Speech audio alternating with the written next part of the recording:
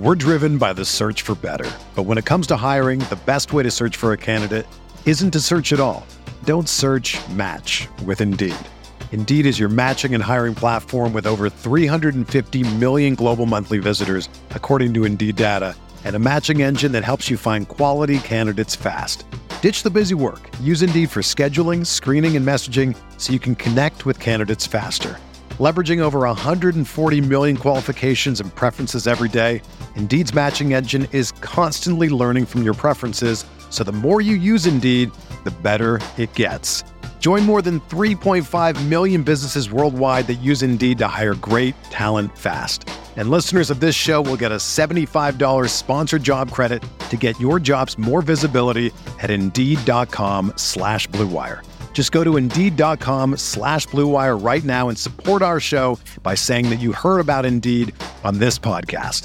That's Indeed.com/Blue Wire. Terms and conditions apply. Need to hire? You need Indeed.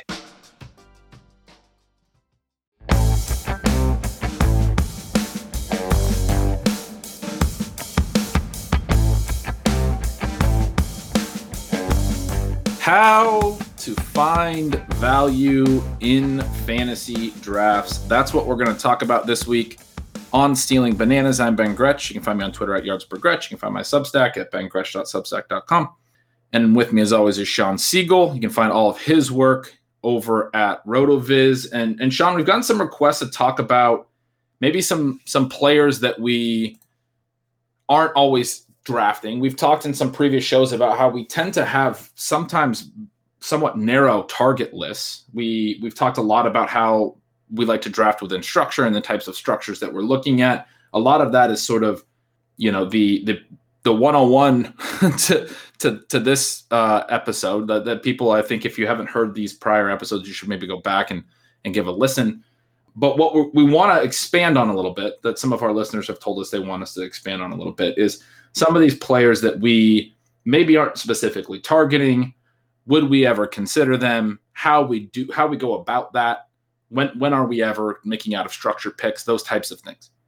Exactly. We've gone into a lot of detail on zero running back, how to make that work, modified zero RB, how to do that.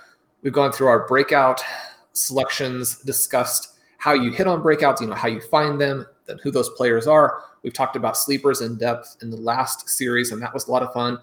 But we want to make sure we're still getting value, right? And that we're not drafting these teams that are simply fun, but are going out there and it's reach every round. That probably doesn't accomplish exactly what we're going for. And so we want to look at some ways that we can get value, and how do we get these targets that we like without paying so much that it invalidates even their sort of ceiling projection.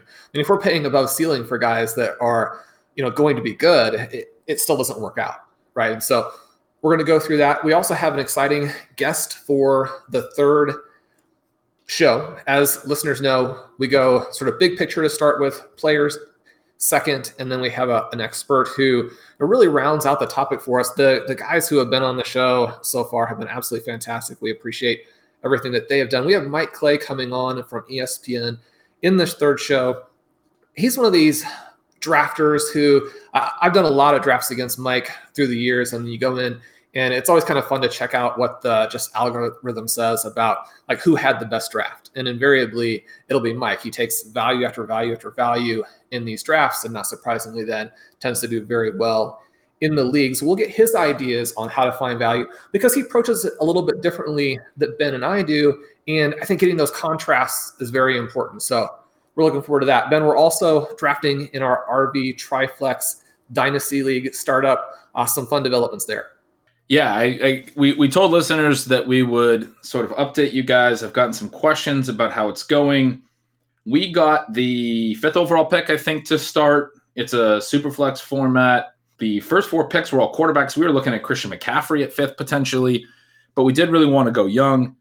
We made some trade backs. Sean's been wheeling and dealing. He's been leading the trade back charge. I'm sort of just watching in awe at someone who so clearly understands values and all of these things. Somebody asked me what our values are in startups and all these trade things, and I'm like, I don't know. I would ask Sean. Like I'm not so experienced in startup values to even understand the the specific values that you should be looking for in all these ranges, that's, probably a good piece of content for someone out there.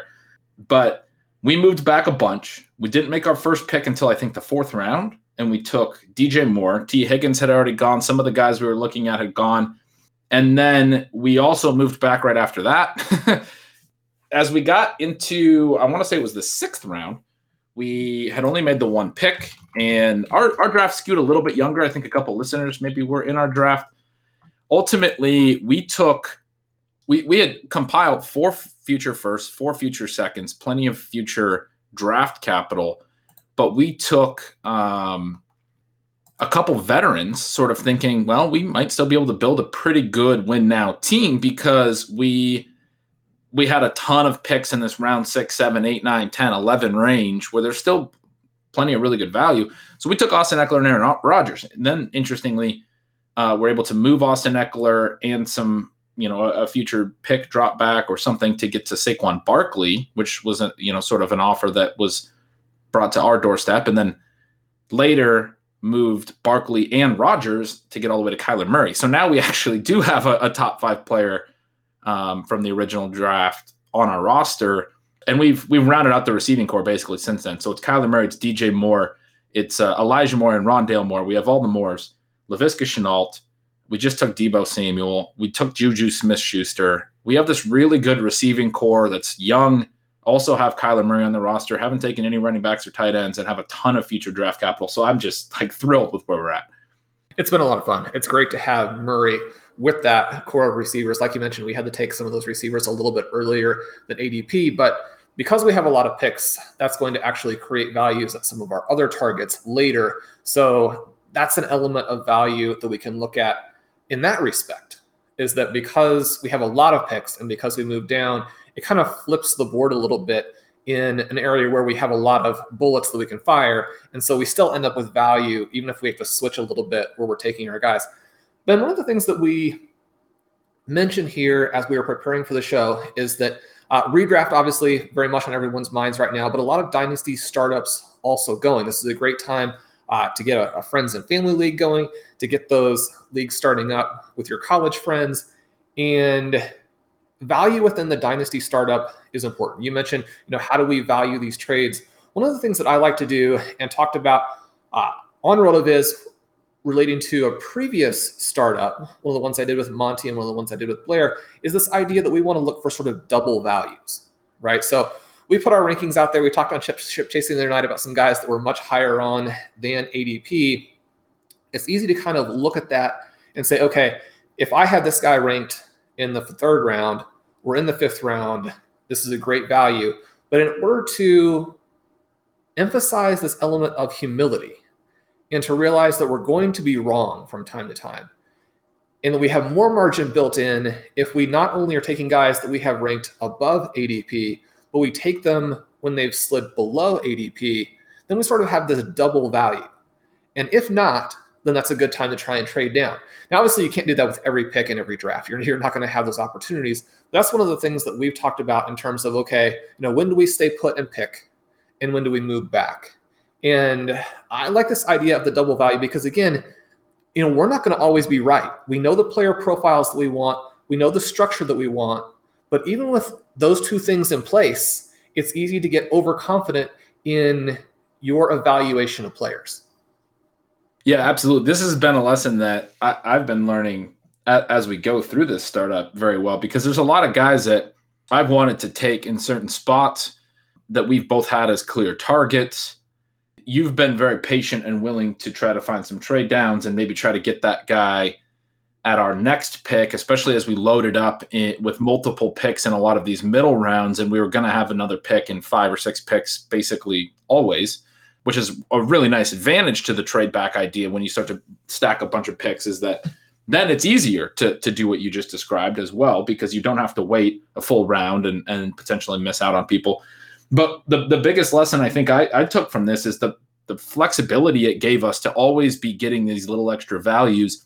We did lose on some targets. I mean, one of the guys that we allowed to trade up, we were hoping Jerry Jeudy might fall a little bit, and the trade up was for Jerry Jeudy, even though that was well above ADP.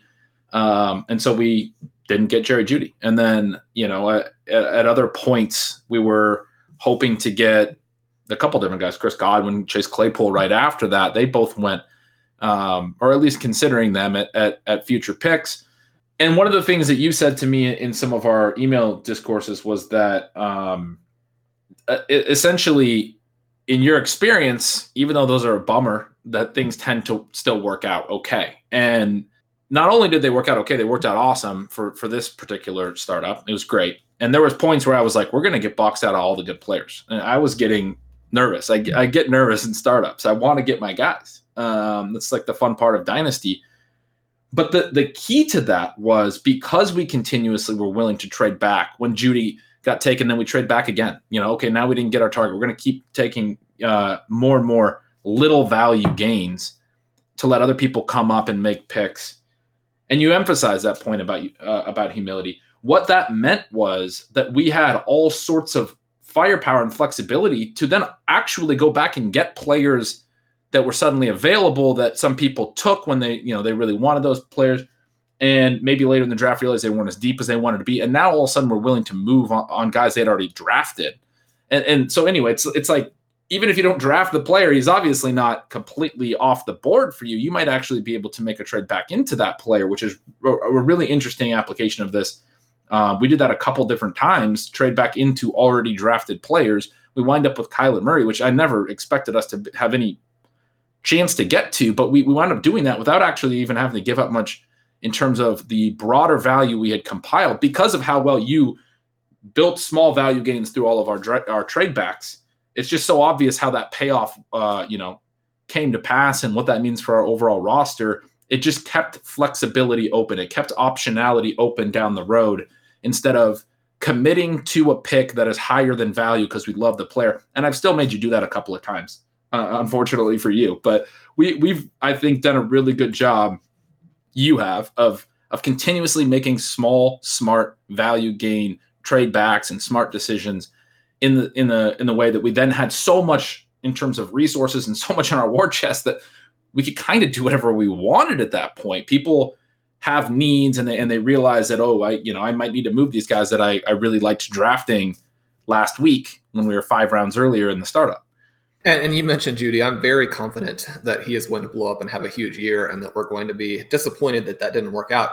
At the same time, if that doesn't come to pass, it will not have been the first time that I thought something was going to happen and it didn't. So like you mentioned, these things often do work out. We're still in talks with getting Barkley back again. We have a potential opportunity to get Mark Andrews, who in some ways isn't the best fit for tight end premium, but in Dynasty with the youth, with the trickiness of some of the other later players, there are some good depth options at tight end, but you do run into some roster considerations when you're trying to stash a bunch of these tight ends. If you've got guys who are not going to be very viable this season, they can be a little bit in the way of roster cloggers. So some interesting things to deal with there. Ben, you recently had your projections come out in Stealing Signals, and it was kind of fun because when your projections came out, you said, feel free to ignore this. When your tiers came out, which you just released, you said, now you can pay attention. As we look at these tiers, how do the tiers help us make sure that we get value in our drafts? Yeah, I don't rank anywhere near my projections. You referenced, for anyone who isn't a subscriber, you referenced those little notes. I mean, the issue with projections for me, we've talked about it a ton on the show, but it is this snapshot of one potential outcome. And I think when we talk about things like value-based drafting, those things, we're essentially assuming that the projection is so close to accurate that more often than not, it's going to give you a chance to win based on, drafting off of these projections. The way I would say it is like it sort of assumes that your projections are going to be right or very close to right, maybe more than 50% of the time. And then if you make a bunch of small bets, you're gaining value, sort of like I just described in a Dynasty startup. What I would say about projections actually, though, is that probably it's more like maybe 25% of the time. Even though it's supposed to be our most likely outcome, it's more like a 25% outcome. Nothing else is more likely than that, but there are so many other possibilities. There are so many other scenarios from team issues to player usage issues to efficiency issues with projections that can just be way off. So ultimately all of these other potential outcomes are more likely than that projection, such that we can say that something other than this is probably more likely than this. And then when you can obviously add that up and realize how that can get you into huge trouble when you're just drafting off the projection. Now, tiers I think of as entirely differently, or rankings. I like to tier it. And for me, yeah, I mean, as far as how to use them to gain value, it's understanding that players are similar bets. That's how I use them. I try to make sure that when I'm saying things like, I think Travis Etienne is not that much different of a bet than Najee Harris, and it's really just the certainty of workload, which is something that we should typically fade at the running back position because the draft capital is so similar. And I actually thought Etienne was a better prospect, and he has the probable receiving work. There's reasons to like his situation as well. When I say that I think that they are not that much different bets, it's certainly not to the extent of their draft range difference. Then I make sure in my tiers I have them in the same tier, because I believe that. I don't want to sort of forget that that's a point that I believe and just draft off ADP and say, oh, well, I want to get some exposure to Najee Harris. The reality is I don't think they're that much different of a bet. I will stand by that, and I'm willing to draft my team that way. And when I tier things like that and I look at that, okay, well, now it's kind of a reminder that when I get to that running back tier, I'm not going to be making those picks in any of the high leverage rounds, the picks that have the high ADPs. Najee Harris, I have Nick Chubb in that tier. I have J.K. Dobbins, unfortunately, who I'd like to take some of, but is somebody that I'm not going to take because I think that there are better bets that are better prices, better values, to your question, that are similar bets later, like ETN, that are, to me, their range is not very different.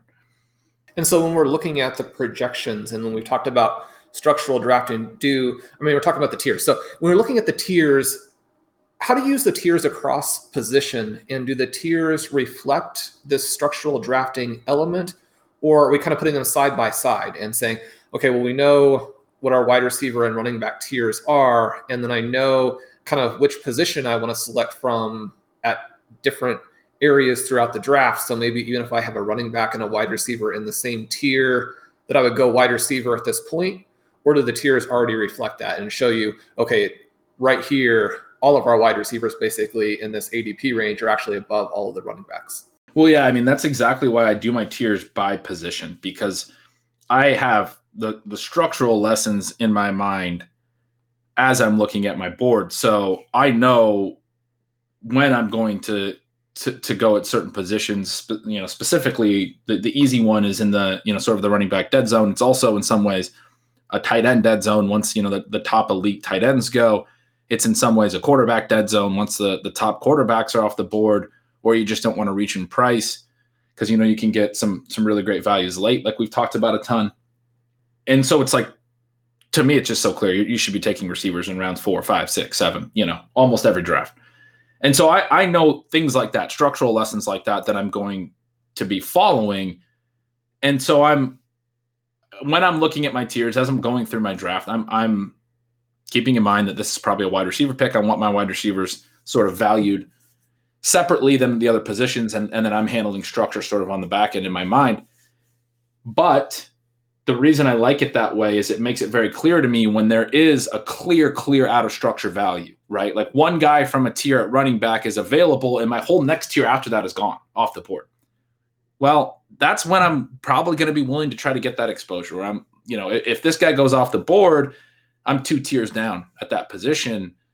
And especially if I'm looking at wide receiver and saying, okay, I have several options available in this tier. I know that I'm going to get one on the way back. I could always take 2 out of this tier, certainly, but those are the types of considerations I'm making on, across positions on the clock.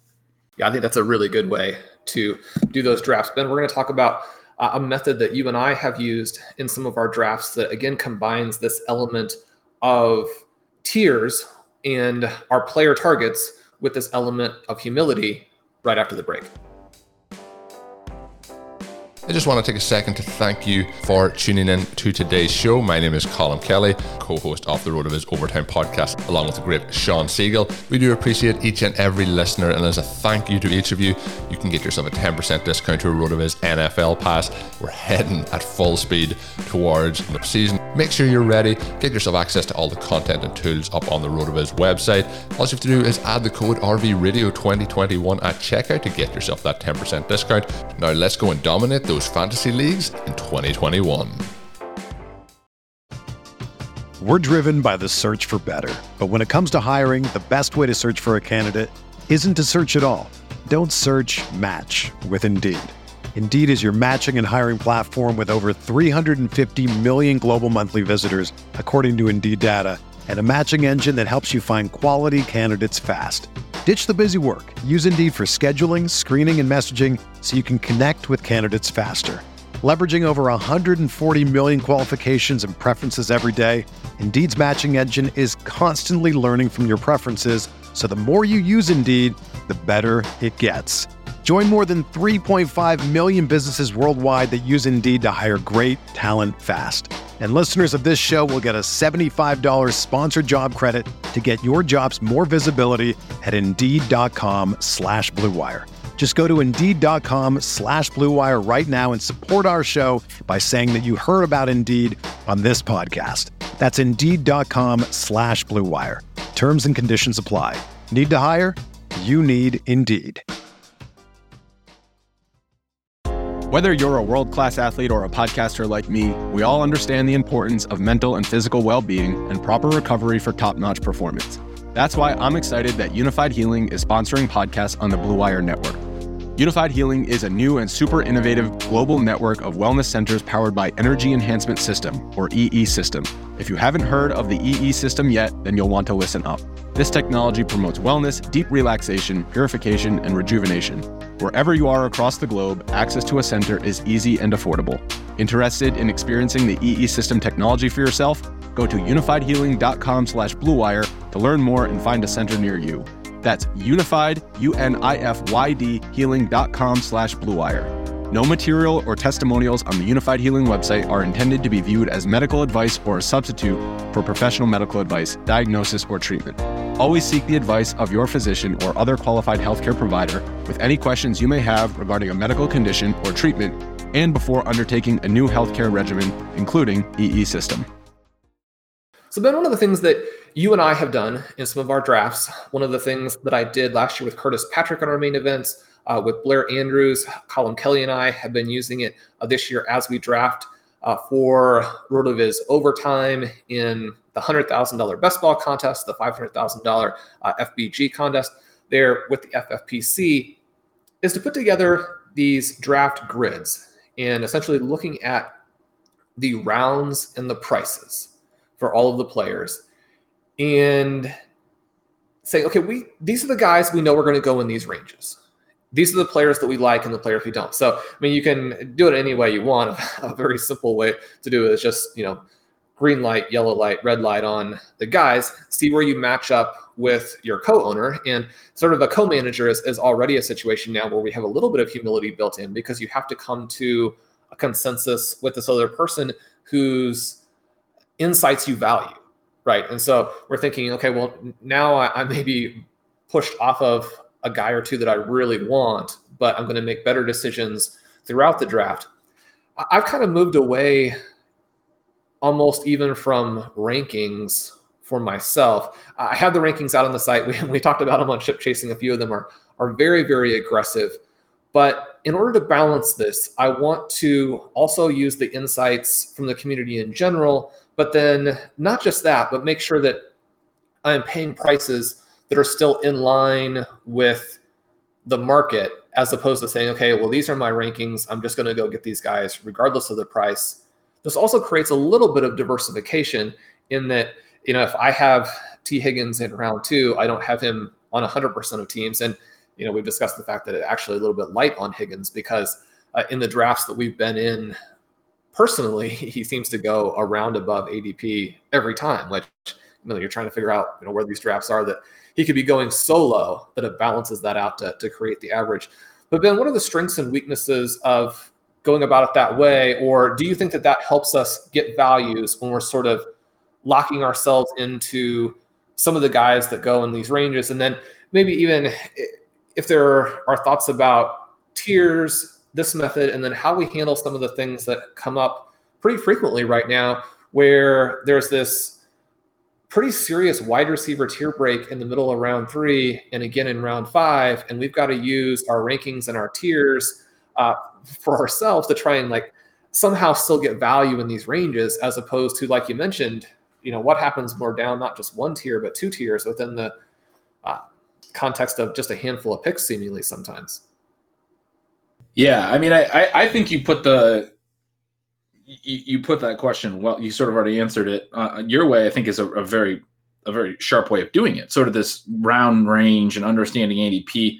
I mean, it's always fun to go draft whoever you want because you love them. But this goes back to the dynasty point about your double value point. I mean, we built so much value over the course of the draft. There's more plays than just your favorite plays. I loved Stephon Diggs last year, and I was lucky enough to have him on the main event team that did really well. And you had him on main event teams, but we didn't take Stephon Diggs in every single draft. And I had him ranked in the top 20, and he was going at wide receiver. And I had him in a tier way, but like every draft I was in, he was the clear pick at some point because he was going wide receiver 28, I think. And I had him wide receiver 18. And I think I intentionally moved him down to 18 because my early drafts, I had him in the top 15. And it was like by the 4th round, he was the clear pick. And then sometimes he wouldn't go until the 6th, maybe the 3rd round, he was becoming the clear pick. And so some of that I bake into my rankings. As I do my drafts, I intentionally sort of push guys down so that they're not just sitting there begging me to take them for 4 rounds. You sort of just said this with Higgins, like where you're looking at the individual rounds. The other side of it is, when I do it through tiers, I have to recognize that every single draft, this player, and Diggs was the one for me last year, is going to be staring at me as the clear pick, and I can't take him in every single draft. And that would be the case if you were drafting off tiers with Higgins, with where you have him drafted ranked this year. But the way that you do it from a round perspective, the other very huge advantage, we talk structurally, we talk about these pockets of players, where you're going to go in different areas of the draft. And we always talk about building sort of back to front. I think that's a really important thing, is sitting and kind of going through a draft plan like you're describing, round by round by round, and understanding what you're going to do in the later rounds as well, how that's going to help you build out your roster, which helps you stick to your structure in the early rounds. It also gives you a really good idea of, in your league, in your specific settings, whether you can make out of structured picks. One of the things that's come from the Zero RB shows that we did is a lot of the people are reaching out to me saying, I'm so excited to do Zero RB this year in my draft. I'm picking here, when's the first time I should pick running backs? Or I'm picking here, I'm definitely doing Zero RB. This is the year I commit to it. I would suggest that that's not the right lesson to take from those. Like, Zero RB is a very, very valuable approach. And we talked about how a lot of the lessons in Zero RB can be applied to slightly different builds in our bonus episode on Zero RB as well. The lesson shouldn't be, I'm going to go Zero RB no matter what. You have to be willing to also adjust to multiple different types of draft strategies. I would say that I go into every draft with a strong enough understanding of structure that I can build in that league 3 or 4 different ways or more. At this point, it's a little bit more dynamic. I would say this was sort of as I was building this idea 2, 3, 5 years ago. I don't know, that I would tell myself that I have multiple structures I can build based on whatever decisions I make in the early rounds. That's what I'm going to do from there. But I think it's really important you're still open to certain values and certain different, builds, different structures. Sean, when I draft with you, like if there are, let's take the Eckler and Rodgers from our dynasty draft as an example. I didn't expect you're the one who floated those names originally. I didn't necessarily expect you to bring them up because we were talking about a long-term plan. We had traded for future first. We had one player on our roster in the 5th round. What are we doing drafting a veteran running back and an old quarterback? At the same time, there were clear values at that point. Austin Eckler was going in the 5th. He's in some ways maybe overvalued in redraft, but goes in the 1st round, right? And then Aaron Rodgers is a player who, unless he retires after this year, which I don't think he's going to. I was telling you, I'm totally willing to bet on the idea that Aaron Rodgers is going to play 3 or 4 more years. Was it, to your point, was an absolute smash value in the 5th round if he's going to play 3 or 4 more years at his level. So we're not willing or unwilling to make those types of out of structure picks. That didn't fit with our dynasty plan at all. And it did work out where we ended up trading them, but we were shifting our plan at that point. We're drafting these guys and we're going to go win the league in year 1 and have the future first and hopefully get at least a couple of years out of Eckler and Rodgers, but we can build around this where we're taking these values where they are. And that's, something you need to be aware of. And that's a big one I wanted to drive home about the 0RB thing, especially, is like you can think that you're going to do that maybe 90%, you're sure, but be willing to consider what happens in your draft. Yeah, this wasn't even the first time I ended up with Ekeler, even though I have an article up on RotoViz talking about how he's probably one of my 4 or 5 favorite players. But, if there's a downside to 0RB, it's that sometimes you have to let your favorite guys go if they're not going to give you the best chance to win your fantasy league. At the same time, when he fell to the end of round 2 in one of these RVOT listener leagues, Colin and I felt like, okay, that's the direction that we're going to go. And we've talked about having some teams that start running back. If you have Christian McCaffrey and then Clyde Edwards-Helaire, and well, Austin Ekeler is already there, right? I mean, Edwards-Helaire is one of the guys that we talked about as being an Ekeler discount option. If you can just get the non-discount guy at that spot, then you want to be aware of the fact that you can do it. In that same draft, we took J.K. Dobbins in round 5, again, in a situation where he does fall. And so sometimes if you play with drafters who are trying to do the same thing that you're doing, then you have to be willing to move off it a little bit. Now, we do talk a lot about how one of the things about 0RB that is important to understand is that it works really well in normal drafts, and it can be sometimes more important in drafts that are wide receiver heavy because you still have to get out in front of it and build the team at the position you need. But there are points where you do want to make these out of structure picks. And one of the things that I think can be fun about that is that we do have guys from time to time that we really like, but their values just aren't there. If you're in drafts where the value is there, that gives you a chance to create a little bit of that diversification to round out your overall portfolio and to have some of those fun players. So, don't avoid guys that you really like if it's out of structure, if that both gives you a good value in the draft and gets you some overall diversification. But I wanted to ask you about this idea of diversification. You mentioned that, like last year, we would have had Diggs as an easy value in round 4. But if you're going to get him in round 6, 75% of the time, then when you make that pick at the 4-5 turn or what have you, and you pick 2 other guys that you can't get in round 6, and then you put Diggs with them, then you have an even stronger team, even though that means you're going to lose on Diggs sometimes. But that's almost important because, like you mentioned, we don't necessarily want 100% ownership. How does it kind of work in reverse, or does it ever, where you have some players that you really want, but you think the price isn't quite there, and yet to get diversification and to get them in the portfolio to the range where if they kind of do what you do and hit toward the ceiling, even if you're not getting a great price on it, you have them on the roster then with people in, say, the next 3 rounds that are good values, but then you have that mix of players. The number 1 maybe is a little bit unique, and then number 2 is sort of a league-winning overall construction because now you've got these guys who could all hit at a pretty high level. I'm actually curious about your take on that question, to be completely honest. I think my approach to that is just like, if I'm understanding the question correctly, is just like, I know I'm making a pick in certain leagues just for diversification. I'm making a pick that I don't think is the best pick if I had one league to win, but I'm doing it because I have no exposure to the player, or I have too much exposure to the players that I think are the better picks in that spot. And so I'm saying, I think it's the clear pick here, but I have this guy in every single team. And you get bit doing that. I've done that plenty of times.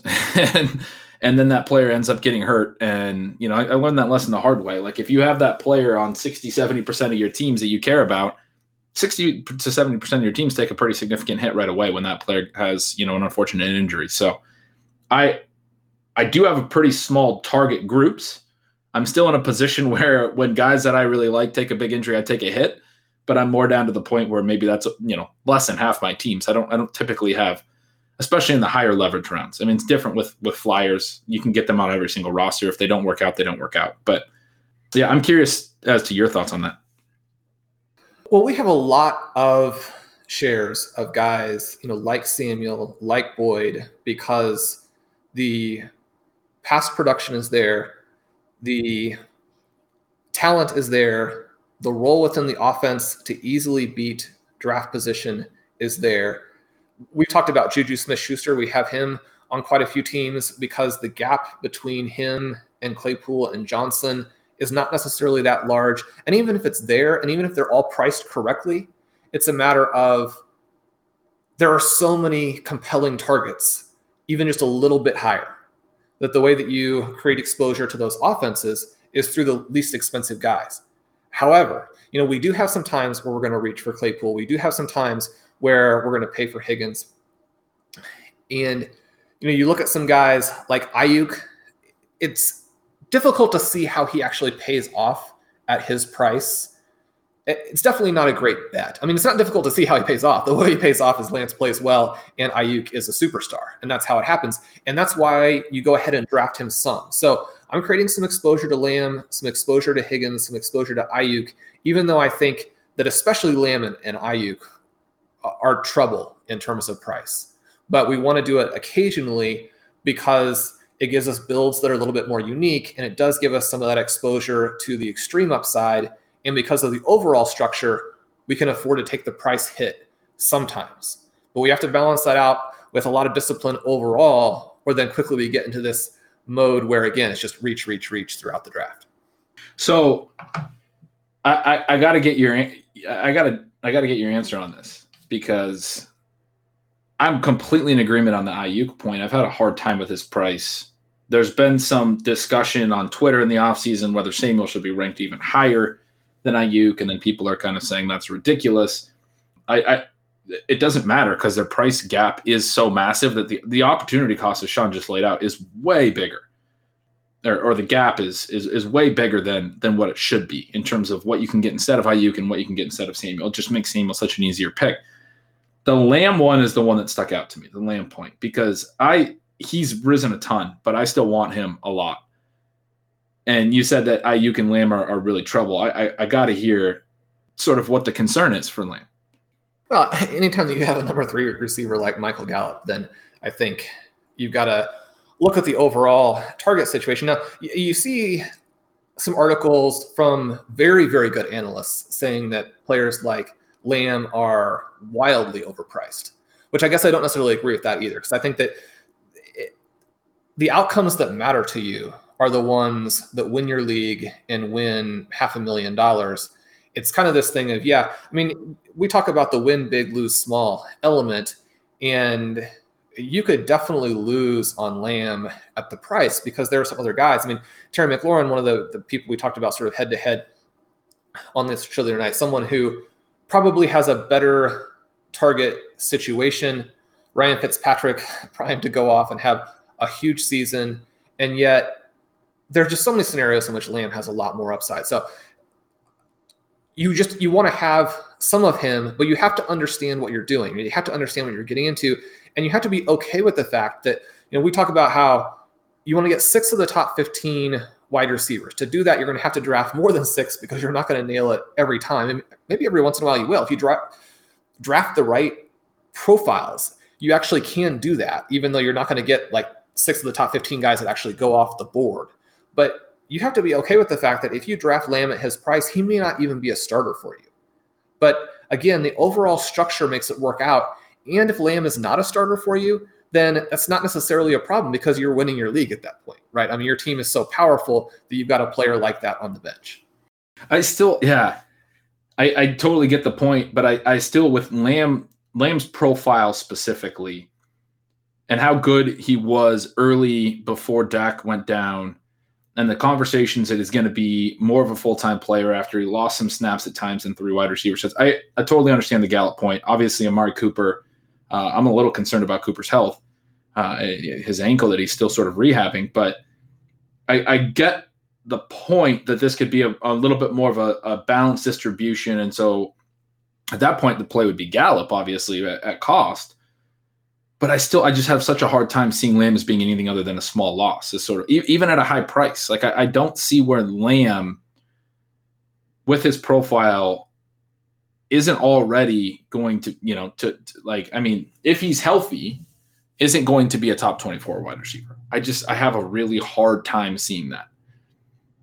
Well, and you and I are on the same page on this, and you can create problems for yourself occasionally by interacting with and mostly reading and believing people who think the same thing, because then, you start to get more and more confident in it, which we know is a problem.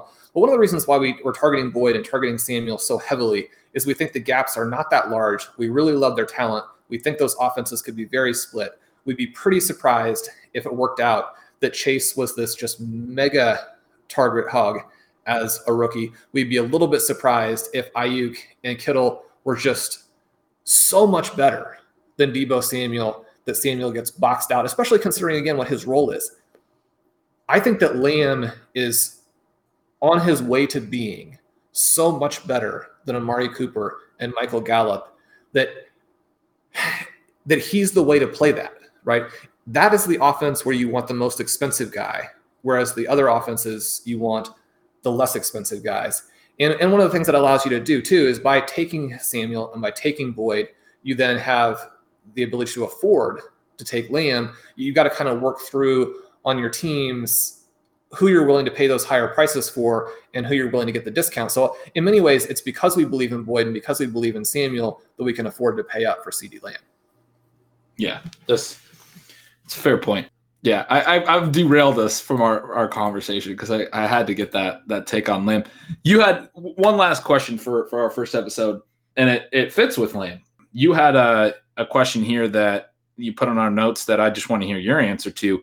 How do you create exposure to trendy players without losing a ton of value through reaches? We just talked about these issues with reaching too high. And a huge part of what you're saying, obviously, is the fact that Lamb is going in the second round now. He's going right with Justin Jefferson. When I was first sort of getting really excited about him a few weeks back on our show, I was saying that he feels like this year's A.J. Brown. I was saying that he should be close to Justin Jefferson, because of the Dak injury, because of some of these things. He's basically at Justin Jefferson now. So now you're not even getting any premium on Jefferson necessarily. I've seen Lamb go ahead of Jefferson. You're not getting really any premium on Jefferson from the fact that he was as good as he was for 16 games last year, whereas Lamb wasn't, and we're sort of hoping that he will be. And so that's an obvious note that at that point, if they're being drafted right next to each other, then why wouldn't you just take Jefferson?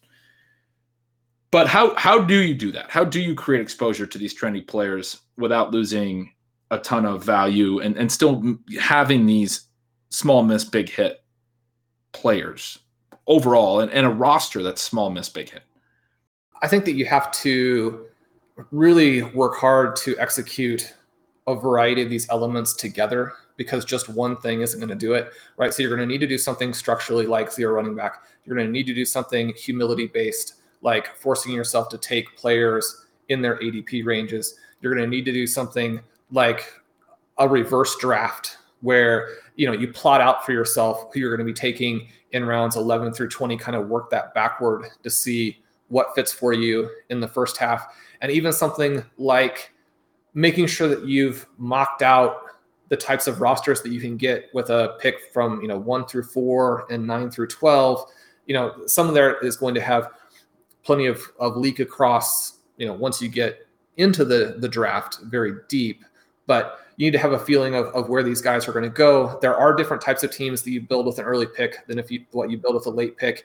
You have to have a sense of, how many drafts you're going to do. If you already know some of your draft slots, you want to make sure that you're kind of mocking those out to get a sense, because I think that if you have guys that you really want and you haven't built a full draft plan, then when you're on the clock, it's impossible to resist, right? We talk about some of the advantages that people who do a lot of teams have. And one of the main ones is just that that if you miss on your guy in this league, you can get him somewhere else. If you're just playing, one league, which is a very reasonable way to approach fantasy football, right? But then it becomes harder. And I almost think that if you're playing one league, just go for it. Draft the guys that you want. But if you're doing a lot of leagues, make sure that you've worked through it and you can see how it comes out and you can see how you want to build the overall portfolio. If you don't have the big picture, then it's really hard to execute the small picture. Yeah, that's a great point. I think that idea of mocking out all the different drafts at different spots, I've certainly played with the idea. I've never gone through with it, but I think it makes a lot of sense. I'm looking at several different main events and know my draft slots, and I've sort of started to play with it. Like I have one tomorrow. It'll be the day of this releasing. drafting with the same co-owners later, and we have a different pick, and trying to understand, trying to think about what our two builds might be, because we want to take sort of an aggressive build in the first, but we have a higher pick, and I was kind of wondering about maybe the time to make that build is with the later draft. So I think that's a really smart point broadly. But I think that'll do it. We're going to come back next show and talk about specific player selection. Sean has written out some awesome questions. Players that we want exposure to but we feel are overvalued. Players that we would never draft. Players who are values as opposed to sort of upside plays, which we're kind of always shooting for upside plays, but we hit on that concept a little today. Players that we really like but have a hard time drafting because of structure. A lot of really interesting questions. Oh, and your last one, are there trendy players that still just represent clear value, which will be a really fun conversation as well. So yeah, come back on Monday for episode 2 of this week. I'm looking forward to that. It's always fun to get your player takes and get a little closer to some of the drafts that you and I have coming up. So that'll be a lot of fun. That's going to do it for today's episode of Stealing Bananas. I'm Shawn Siegele. With me is Ben Gretch, whom you can follow at Yards Per Gretch. This is the perfect time to subscribe to his newsletter, Stealing Signals. He's got great content coming out for you almost every day. You don't want to miss that. At RotoViz, we have multiple articles flying for you. Dave Caban has just posted the advanced stats tool, where you can now get information like routes, broken tackles, passes that are on target. You can go in there and see maybe which quarterbacks didn't benefit from wide receiver play. And if you believe that a Daniel Jones, for example, can do it, once he has upgraded weapons like he does this year, you'll be able to find all of that now on RotoViz. We're excited to have that information for you in the 2021 in season. As Ben mentioned, we're going to have more Stealing Signals. We're going to have more Stealing Bananas very shortly. Make sure you subscribe to our feed to get that. As always, too, please subscribe to RotoViz, and you can get a 10% discount with the code RVRadio2021 at checkout. We'll see you soon.